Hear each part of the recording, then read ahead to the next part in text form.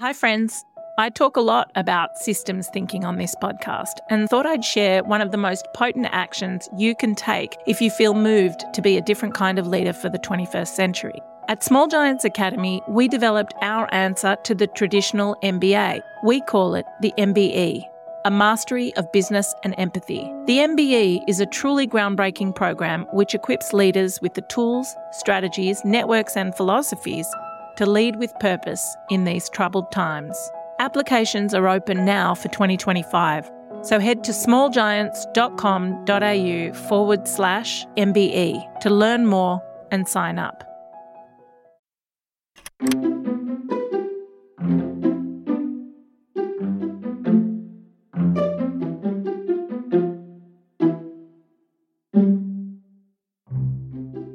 Hey everyone, I'm Nathan, and this is the Dumbo Feather podcast, where we hear from all kinds of people who are restoring the systems we live in and bringing about a more resilient, joyful and compassionate world. At the heart of our work is our print magazine, and the issue we're about to send to print is all about rest. So rest as resistance to a culture that is all about doing, where busyness and exhaustion are seen as status symbols, and rest as an entry point back to our rich and multi-layered selves, from which we are better able to hold the complexity of this time. The conversation you're about to hear is with the co-founder of biomimicry, Dayna Baumeister. And biomimicry, for those who aren't familiar with the concept, is a practice that learns from and mimics the strategies found in nature to solve human challenges. We wanted to hear from Dayna about her extraordinary work and how it might help us to understand the role rest has played in the evolution of our species. Dayna is chatting with Dumbo Feather contributor and permaculture legend Dan Palmer. I'm very excited to explore the work you've been doing around this concept of biomimicry. And it seems to me the place we've got to start is if you wouldn't mind telling us a little bit about yourself, what biomimicry is, what your relationship to biomimicry has been over the years, and we'll take it from there. Sure, absolutely. So if we start with a formal definition, if you will, we call it the conscious emulation of nature's genius. And those are four pretty important words. And I think what's worth unpacking in them is why we chose them. So conscious implies that there's an intent. We're not just sort of randomly going about our way as human beings, and lo and behold, we happen to act or behave or look or something like other species. And then emulation is also a really important word because it's not copying nature. We can't just replicate what's going on for other species. And keeping in mind, of course, that we are nature. Human beings are one of 30 million species on the planet. But emulate is really about kind of pulling the essence, the design lesson from what these organisms are doing and bringing them into our world of design. And I use design really loosely too. Design means kind of anything we create. And it could be tangible, it could be intangible. If you're having a party tonight, you probably are designing some aspect of that party. Although with COVID, you're probably not having a party tonight. But we design, right? We design schedules, we design products, we design cities. And using nature's lessons and applying them with the intention that we might do it a little bit smarter, a little bit better, a little bit more attuned to the way the planet works. And that's really tapping into the genius of what nature has to offer. She's been thriving for 3.85 billion years. We may have 300,000 years on the planet. It's a little hard to say, which is just a fraction of that time. So, there's something that we could learn if we intend to do that. I'm a biologist by training, but I've worked in biomimicry now for 23 years. I met Janine Benyus, the author of the book Biomimicry, who coined the term 2 months after her book came out. And we've been working side by side ever since. I work on the verb side of biomimicry. What does it mean to do this? What's the practice look like? How do we actually learn from nature? How do we extract those lessons? How do we give back? How do we show our appreciation and gratitude? And Janine works more on the noun side. What is it? What are examples of it? And let's make that defining. And in this time, what we've looked at is all the different ways in which one can have a little bit of humbleness and quiet our cleverness and say, hey, nature, can you help us out here? We need some guidance. It's also very important to us that we're very true to the science and the biology, at least as best as we understand today. it's not about just getting a spark of inspiration and then patting ourselves on the back for being clever humans and off we run, but really about a deepening our understanding and possibilities of the guidance that we could get from nature while honoring that science and being really true to what we understand that it's going on. And then the applications apply everywhere, like everywhere from product design to social innovation questions. At the same time, they don't replace ethics. They don't replace morals. They don't solve all of our issues like social justice, but they can provide insights into ways for us to think about, how to be a good species on the planet. Yeah, that's great. Such rich and important work. Maybe it would be useful to have a couple of examples, maybe some recent examples you're aware of how biomimicry has been done. Yeah. Well, I like some of the examples that are just sort of like really clear cut, even if they're not so recent, because they, capture the essence of what it's about. We like to think of our examples sort of in three categories: of form, process, and ecosystem, and in terms of sort of what's mimicked. And at the form level, it's literally looking at a particular shape and identifying what function does that shape provide for the organism, and does that match a functional need that we have, and then therefore let's try that shape out. And, a great example is the Shinkansen train, which replaced the bullet train in Japan. High-speed train used to have a nose cone that looked like a bullet, hence the name. But they had a problem that when it traveled through tunnels, it created a sonic boom when it exited the tunnels because of the pressure wave. And so an engineer working on that project happened to be a part-time birder and recognized that what was happening is you're moving from one density medium inside the tunnel to a much less dense medium outside the tunnel. And there's a wave that creates as you make that transition. And he was observing the kingfisher bird, which flies from one density medium, in this case, air, into water to catch a fish. And it can't create a wave because otherwise it's going to scare the fish away. And sure enough, it had to do with the shape of the beak. And so he said, well, what if we put that shape, that form on the front of our train? What might happen? And sure enough, they did. And in addition to eliminating the sonic boom because it didn't create the waves, it also increased the fuel efficiency of the trains by 3%. So super cool wins, and a fairly sort of simple, obviously it's much more complex to go through the engineering process, but it's like, okay, A equals B, I get this. At the process level, you might look at things like in healthcare. One that I find really intriguing is a process that several organisms use to manage dehydration. And they use a process called anhydrobiosis, which is a fancy Greek word that really means without water, there is life. And what they do is this might be a water bear, a tardigrade, or the resurrection fern. They have a special sugar in their cells that when it dries out, it forms a solid, an amber. And then when you add water again, it liquefies. But an amber isn't crystallized, so it doesn't have any pokey ends. It doesn't have any pokey parts. The sugars in our cells, when they dry out, they have pokey parts, and then they poke holes in our cells, and then we dehydrate and we die.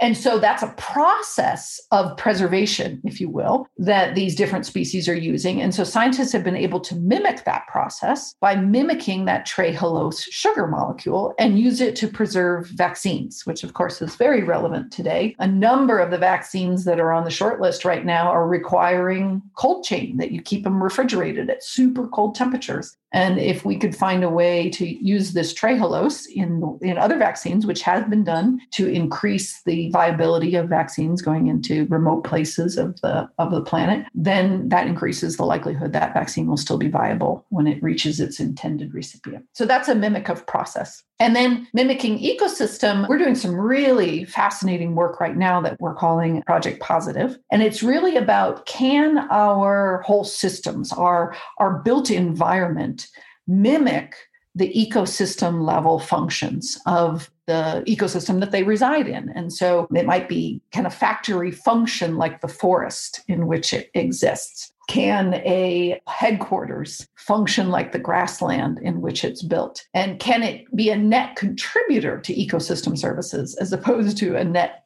depleter of those services? And so we ask those questions. Well, how does this ecosystem work and what's important to it? And how can design interventions in the building give back and contribute in a more integrated kind of manner? And so that would be looking at nature for inspiration at whole systems level applications. That's fascinating. Having done a bit of research on some of the form examples and the process examples, but the ecosystem examples, they fascinate me. and how can a factory or whatever is the headquarters be integrated into the local ecology in a reciprocal and they're harder. way. They're certainly harder that's to right. do, right? I mean, any systems level challenge is harder, but there's more of those questions being asked and then attempts at answering them.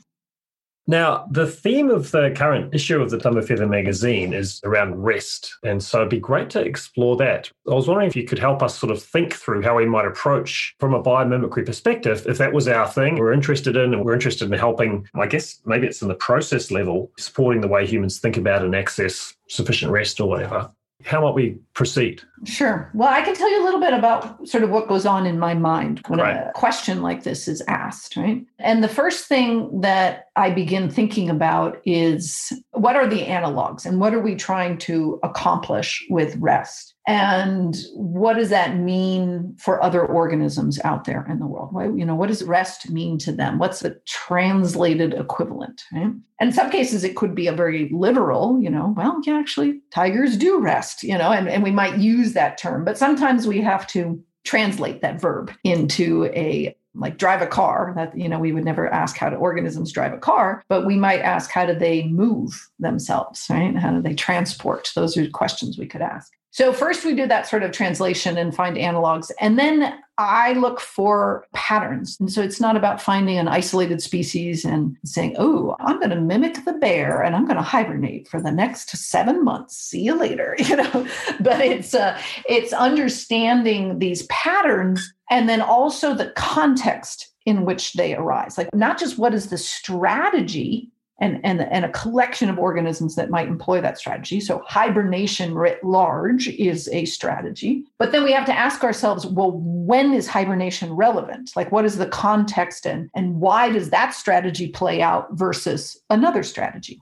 And so we'd unpack that a little bit and think about it. And then there's always some interesting, especially when we're applying it back to the human biology, is looking a little bit at our evolutionary history and understanding as biological beings, what does this thing like rest have to do with us? Because we live our lives as if the Industrial Revolution is the defining context, but genetically, physiologically, we're programmed for a very, very different context than the Industrial Revolution has surrounded us with. And so it's worth asking some of those questions to find out what that might mean. So that's where my brain kind of goes. So now to actually unpack it and speak to that a little bit. What I do think we know, actually, both from our evolutionary history and looking at other organisms, is proportionally, they spend a much greater part of their lives resting than we do as a species across the board. And I think there's sort of two contributing factors to that. One is, we're just busy to be busy a lot. We have sort of this productivity mindset that is a byproduct of living in a world that believes that growth is the only activity of worth. But one of those life principles we just talked about is called integrate development with growth. And life holds those two in balance. Growth is not the end all to be all. So when we're driven into that productivity mode, we're active all the time. But the other thing is the context in which we're around, and that it demands activity of us, right? It demands that we move from place to place, that we work for creating these meals for us, that we have to engage in activities to have these sort of social arrangements. All these contextual things around us demand activity as opposed to rest. And what I think is so interesting about COVID is I've loved the term the great pause, because it forced us to be like, whoa, what was that crazy thing I was trapped in? And like, this is what rest can look like, right? So what we know from organisms, why they rest, is one, they don't have to be productive, right? Like they don't have these contextual demands that are like, go, go, go, go. Clearly there's times, right, when rest is not possible. And that's when, there may be some sort of dynamic situation in the environment. A hurricane's coming, a firestorm is coming, there's winter coming, and we need to begin migrating, or there is periodicity to activity. But a good portion of the time, it's like, okay, I know my place. I'm locally attuned. I don't have to spend a lot of energy trying to figure this place out because I get it. I know it. And it's not changing all that much right now. So I can slow down. our brains require so much metabolic energy, and therefore they want to be lazy because it's expensive to feed those calories to the brain. And so if I don't have to be interpreting a new thing on the horizon and checking out a risk or learning a new food or sending an email or whatever, then my brain can just chill, and I'm going to let it chill, because then that reduces my caloric demands and I don't have to work so hard for food. Notice I said it's not caloric demands for my muscles, but it's actually caloric demands for my brain, or in any organism that doesn't have necessarily this collection of neurons, whatever their sensory capabilities are, demand energy. And so if I can rest, then I'm going to rest. So that's one part of it. But then the other part of it is you need to rest. We just know that any organism that is constantly in motion, cells that are constantly growing and dividing, what do we call them? Cancer, right? So anything that's in constant motion and constant investment of attention and energy and activity dies young. It can't go on. Our biological machinery is not designed for that. And so those are sort of the two reasons that life uses rest writ large. And you can see it that, and the degree of rest is directly attributed to the sensorial environment in which an organism is in. And the more dynamic that is, the less restful it can be. And that's just a pure biological. Here's an example. I have a friend that is teaching yoga. She's invited me to go to the park and do yoga. I'm like, that's great. But we're at the park and there's a tennis court next door. And it's like, like the whole time I'm trying to do yoga. So she asked for feedback afterwards. And I said, well, I kind of need to rest. Like yoga for me is, no, our brains need to learn to deal with all these distractions. And you should just, and I'm like, no, I'm not biologically supposed to override those signals. I'm really supposed to put myself in a place where my sensors, my antenna can actually take a break and not be stimulated and not be triggered. I got a little excited as you're talking and my mind was going in the same direction. And I remembered I did a course on tracking with Tom Brown Jr. at one point. He was talking about how we walk through a natural environment. We think of animals and we think, animals, they're always running around because when we see them, they're running away from us. And he made the point that on average, it's running at full capacity, like something like 1% of its waking hours. It's running kind of fastish 5%. And the vast majority is a slow walk or it's stationary. And realizing, of course, because of its context, and like you say, it knows it so well, it's got its stuff sorted out. It's got to be efficient with calories. That's exactly right. And we don't really think about that sometimes when we talk about conservation efforts. But our impact is not just about habitat destruction. It's not just about, introduction of disease. One of our big impacts is the introduction of signals. And those signals can really wear out animals because they're having to process them, make sense of them, check them out. Is this danger? Is this okay? And especially ones that are relatively new to them biologically, right? Say sonar signals under the sea, like they just have not had time to adapt to those. And so when you see a stranding, it's almost like sensory overload.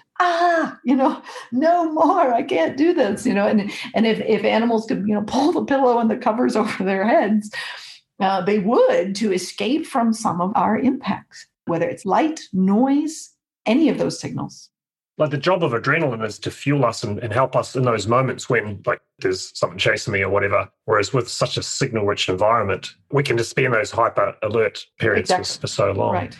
And the operative word there is moments, right? The adrenaline was there for the moments, not for the periods, for the hours. The day, end. Right. Yeah, that's right. That's fascinating. So I can see how the approach would work. And then it sounds like from there, from a design perspective, it'll be like, okay, well, let's look at the aspects of our environments that are needlessly flooding us with signals and how might we redesign or adjust our human habitats. That's exactly it. And that's what we talk about, especially when it comes to, you can't dictate people. Time to rest now. Even kindergartners, you tell them it's nap time. They're like, yeah, right. I'm not doing that. Or your toddlers, like, I'm not taking a nap now because you told me to. But you can create the habitat conditions that cause a behavior to emerge, right? That cause that kind of to emerge. Even when my kids were little, I was like, that's fine. You don't have to take a nap, but you do have to stay here in this space, right? And this space is safe. It's signals that you recognize. There's nothing actually new and interesting going on. So really your brain is kind of bored and it's going to just fall asleep. But I never actually told them they needed to go to sleep. And of course, you can do that at a larger scale. If you run an organization and you're trying to create an environment for your employees to have some restful moments, ideally more like restful periods, then one thing to ask yourself is, what is the stimuli in this space? And how can I either make it familiar? There's a key to familiarity. It doesn't mean you have to completely eliminate the signal, but it needs to become familiar enough that I don't have to expend any brain power checking out how dangerous that signal might be, that new thing. We all walk by trees all the time and we don't go, oh, what is that? Is it going to fall on me? Is it something, we're like, that's a tree. But if we were in an environment where there was different things happening and branches or nuts falling or whatever, then we would be a lot more alert when we're walking by these trees. And that's that brain laziness factor. It's like a tree. Yeah, I know what a tree is. Actually, just a quick detour. This is one of the problems that's happening in the world today because our brains are so lazy and we like the familiar. That's why we stay with tribes. That's why we don't bother learning about new things. That's why we have confirmational bias and we don't bother to, we're just like, oh, yeah, even if it's fake news, that reaffirms what I already thought because my brain is too lazy to consider then there might be an alternative explanation. And so it serves us and it also hurts us, this lazy brain of ours. Fantastic. One thought there is that rest is not necessarily an on-off thing, right? There's a kind of a gradient. And so there's cycles of expansion. It's time to run and eat and whatever. And then there's contraction. There's a kind of an organic rhythm there. I was thinking also actually that when you think about the habitat, the environment, a lot of that is to do with seasonality, indicates the hibernation and daily cycles and being adapted to and fitting in with the reality of these larger forces we can't change. It's going to get dark for 12 hours.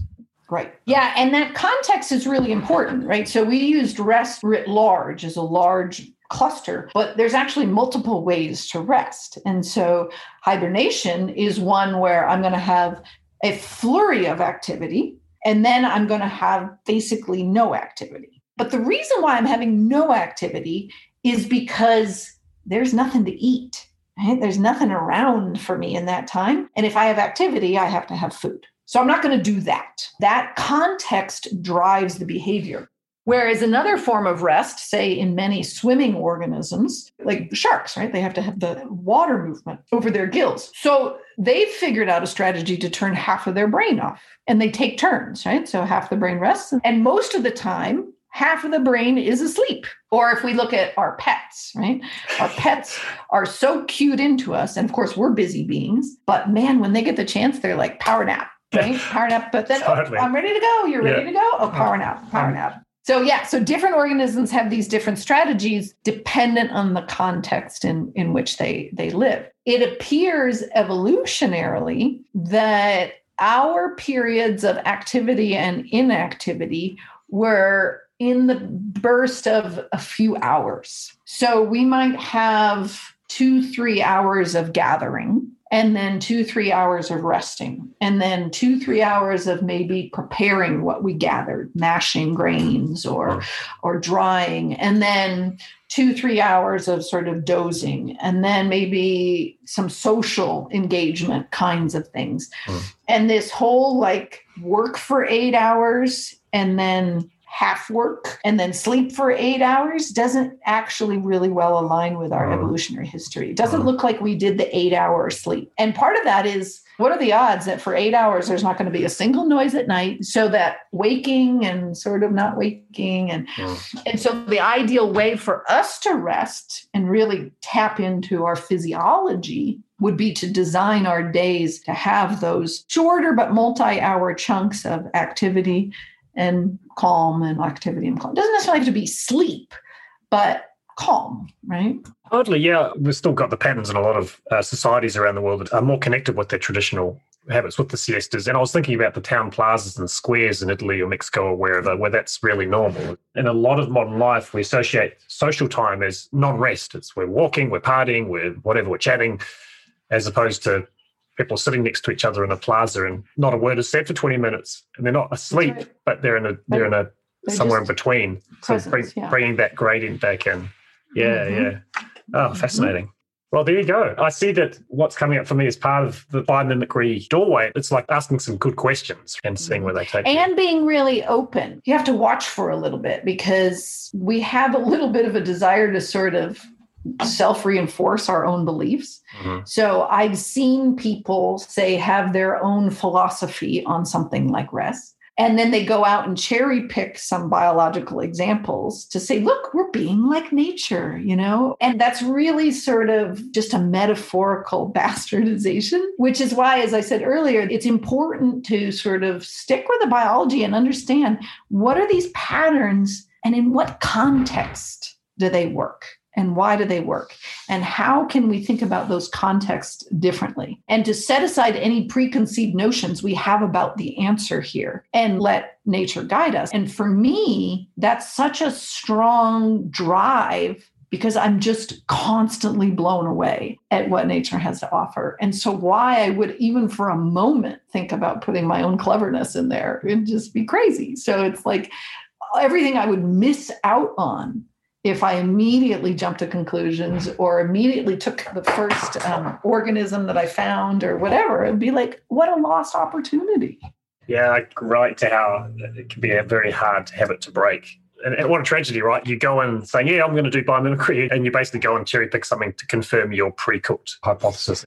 It reminds me, one thing I was learning as I was doing some research was there's at least a couple of different paths through the process. And one of them was I've got a specific design problem or a solution in mind. I'm going to go in with that lens and actually say, okay, how does this work in the rest of the living world? And then progress there and hopefully arrive at something that gets me where I want to go. As opposed to what came up for me as you were just talking, which is looking around, reconnecting, bringing that ethos and just being curious and not having any idea of whether you're going to get anything or not. And then you notice something and that introduces a question and so on and so forth. And you may end up with quite an amazing solution in that way. Are they two of many or are they the two main sort of ways? Those are the two main ones. Yeah. So the first one we call challenge to biology, right? Okay. So you have a challenge, you have a need, and that need usually has some pretty defined operating conditions. So let's go back to rest. A manager of a company might come to us and say, boy, we've just got terrible sick leave. Like everybody's constantly taking off. Like I got to find a way to give my staff more rest. How can I do that? Then we go in and we're like, okay, well, what are you trying to achieve? What's the function? What's the operating conditions? And then we go into nature and find similar scenarios, right? So if I came back to him and said, well, you just need to let them hibernate for the next 4 months, he'd be like, how can I make that work? Like, we got to run the factory. That's just not going to happen. So we've got to have that conversation, right? So that's challenge to biology. Biology to design is the other one. So let's learn about this phenomenon of rest, as we've been talking about here. And what are all the different ways in which nature does rest? And where does it apply it? And why does it apply it? We call it a bio 360, And so we've done bio 360s on scent. What is scent in nature? And what does it do? And where is it used? And what can you learn from that? We did this for a cosmetics company, right? So they were interested in that. And they ended up with all sorts of innovative ideas once they understood new ways to think about the process of scent. We've also done like nutrient cycling. How do nutrients move and cycle in nature? And that work is applied in the circular economy. Like what are the rules to think about in this space when we understand the fundamentals of nutrient cycling in nature? And so that bio 360, and that's exactly what you said, look around and learn about this phenomena and then see what can transpire from that. So an inventor might find that. And some of the really interesting, intriguing inventions out there are ones where somebody was like, that's a really weird thing that nature's doing. That would be really interesting if we did X, Y, and Z with that. And then they go and invent something. So yeah, those are the two primary ways of tapping into that. I'd love to talk to you a little bit about parts and wholes, and I feel like this is probably going to lead us back to the principles, because I've seen in a lot of the better-known examples of biomimicry, what's been emulated or where the inspiration has come from is a part of an organism. So the edge of the fin of the humpback whale or the beak of the kingfisher, whatever it is. And those parts have evolved in the context of a whole organism and a whole species, which, of course, if we were to study that, that's a lifetime gone sort of thing. I was wondering, it seems that part of what biomimicry involves when we're reconnecting and taking it all in is honouring the parts and the wholes, And it seems to me that's where the principles, or one place they come in, right? Because the principles are talking about how does the whole organism show up. Does that resonate for you? Or? Well, yeah, I mean, I could definitely speak to it, but I don't know that I would necessarily directly tie it to the life's principles. In fact, I teach at Arizona State University, and we were talking about this very subject today, in that there is a gradient of really super literally, like, so take the Venus flower basket, right? It's a sea sponge that's made out of glass fibers. And they can grow big enough, some species, that a diver can actually swim inside of them. And it's an invertebrate. It doesn't have a backbone, but it's made out of glass fibers deep in the sea. So if you were to emulate that in a very, very, very literal way, we would not only mimic the structural orientation of the fibers. They actually have 7 different orientations, and they're very specific: horizontal and vertical, and there's a spiral, and there's a doubling and lattice. But if you were to also make them and understand the biochemistry of the creation of those glass fibers, they're actually glass created in ambient temperatures. We don't make glass in ambient temperatures. We heat it and we add pressure. So really, really literally, an emulation would look at a structure, take those 7 structural guidelines and the process by which they were made, and then perhaps even the whole ecosystem question of, well, where do those minerals come from? What happens to the end of their life? How do they contribute to the larger ecosystem questions? And ask that of our design. Does our design also locally source its minerals? Does it also use low energy processes to assemble? Does it also give back nutrients to the system at the end of its life? And so, yes, in that way, as we expand our emulation to be as authentic as we can, we do begin asking these more holistic, system-based kinds of questions. And it's not to say that there isn't any value in, say, just like, let's use rebar and let's put rebar in those 7 structural orientations. And whoa, lo and behold, we get a much stronger building for less metal, less materials than we thought. Like, there's some value in that, right? There's some worthiness in that. Maybe we make a different bridge. It has nothing to do with the water and it's not locally sourced, but now this bridge carries the same weight for half the steel that we were originally going to use. That's worthy of exploration. But when you take it way over on the other end and you're just like, oh, let's build things that have multiple orientations. Like, okay, so what? Like it can be so removed from the biology. It might still inspire somebody and they get some idea, but then they go back to their cleverness, kind of category. But the other piece that comes to that, and this is, I think, where you were going, if you start saying, well, did you use low energy processes to assemble this? Well, yes, that is actually one of the life's principles. Life uses low energy processes. It doesn't use no energy. It uses low energy processes. It also makes use of readily available materials and energy. It doesn't drill thousands of meters beneath the soil surface for its energy source. It says, what's here, what's now, and is it readily available? It doesn't use really rare earth minerals to build its molecules. Life uses carbon and hydrogen and oxygen and nitrogen because they're everywhere, right? And therefore they're worth working with, right? This readily available. So that's another life's principle. So yes, as you're doing an analysis of an organism and trying to become more true to, mimicking more of its biology in a systems perspective, inevitably you begin incorporating these sorts of life's principles into your process. Yeah, fantastic. You mentioned one earlier on, which I don't fully grasp. It was the integrate development with growth.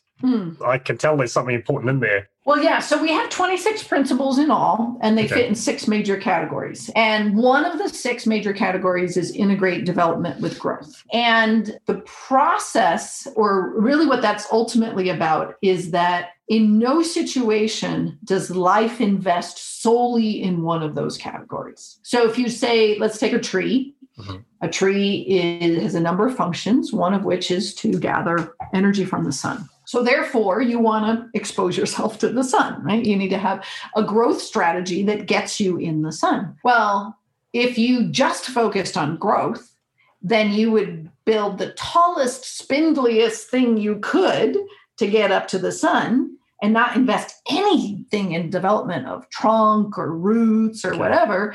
And then, of course, the first windstorm, boom, you're done, right? Like, you're just not going to have it. But at the same time, if you're like, okay, I'm going to be a stocky tree, I'm going to have big trunks and big roots, but you're not reaching for the sun at all, then you're not getting any sugars to grow those trunks and roots, right? So you have to kind of work these two together. Even the way our own bodies develop, like when a baby is in the womb, it has phases of development and phases of growth. And so the development phases are like, say, cell differentiation. You're going to be a brain, you're going to be a liver, you're going to be a backbone. Like that's putting the pieces in place.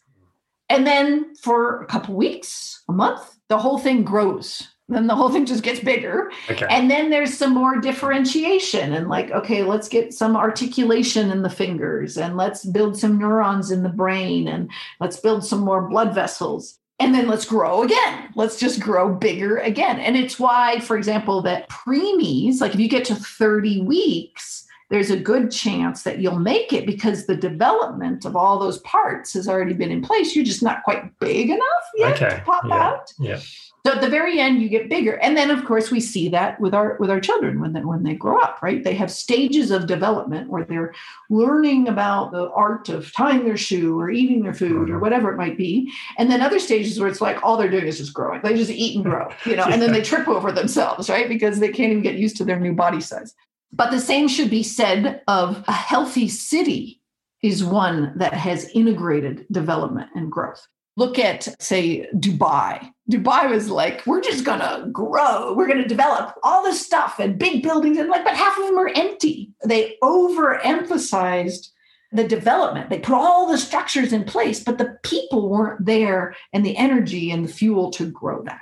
And so you need to have, and the healthiest cities have done both of that. Other places, like we call them boom towns, and probably with mining in Australia, you have them as well, where it's like suddenly there's a jackpot of all this oil or gold and all these people move in, but there's no roads, there's no infrastructure, there's no healthcare. It's like all these people, and what a mess. So in our own lives, we need to be really mindful about those growth and those development phases in our relationships, in our work, in our homes, that investment. And you can think of development also a little bit in the maintenance category too, right? So taking care of things. Part of the resting stage is also about healing and self-repair and having some energy devoted to that, which is also the maintenance. Yeah, that was where my mind was going in terms of the rest topic. That would often be associated with rest. We do a day of growing certain things, and then a lot of the rest is consolidating, developing, assimilating, and so on. There are two other category of principles that jumped out with particularly the locally attuned and responsive. Earlier, you were talking about how important that is. If we're not locally attuned, if we're not familiar with our environment, rest is a pretty tough proposition. Yeah, no, that's a key one, right? And so all of the life's principles are derived from the operating conditions of the planet. And one of which of the operating conditions is that it's changing all the time, and it's dynamic. And therefore, we have a master principle of adapting to changing conditions. But because things are changing constantly, some of which are predictable, some of which not predictable, then we also need to attune to the place that we know so that, it's getting dark. I think I need to do something different right now because my eyesight is not going to serve me in a couple of hours. And then every day you have that night dark, you're attuned to that space and you figure out, okay, I need to climb up in my tree and rest in the tree because then I don't have to worry about predators at night because I'm resting in the tree or whatever it might be. Yep. You develop those strategies. And we've lost that, right? In the globalized world, we've had a huge desensitization of our local antenna. And of course, a lot of the work in sustainability is saying, go back and really let's rethink this local question. Well, I guess it's an open invitation for anyone interested to explore the remainder of the principles. And definitely. Yeah. And they can find them on our website and review them. Biomimicry.net would be the place to find the resources and things that we've talked about.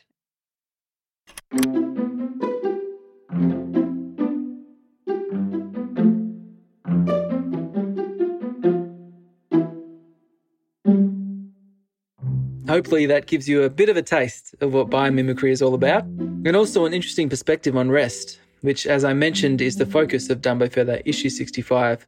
And you can subscribe now to make sure you get your hands on that issue, or purchase it on our website or at news agencies or specialty shops from mid-November. The Dumbo Feather podcast is produced on the lands of the Woiwurrung people in Melbourne's north and the Arakwal people of Byron Bay. We acknowledge the traditional owners of these lands and elders past, present and emerging. Thank you to the guys at Cheshire Audio and Yaga for editing this episode. And we'll see you next time for more stories of beautiful work in the world on the Dumbo Feather podcast.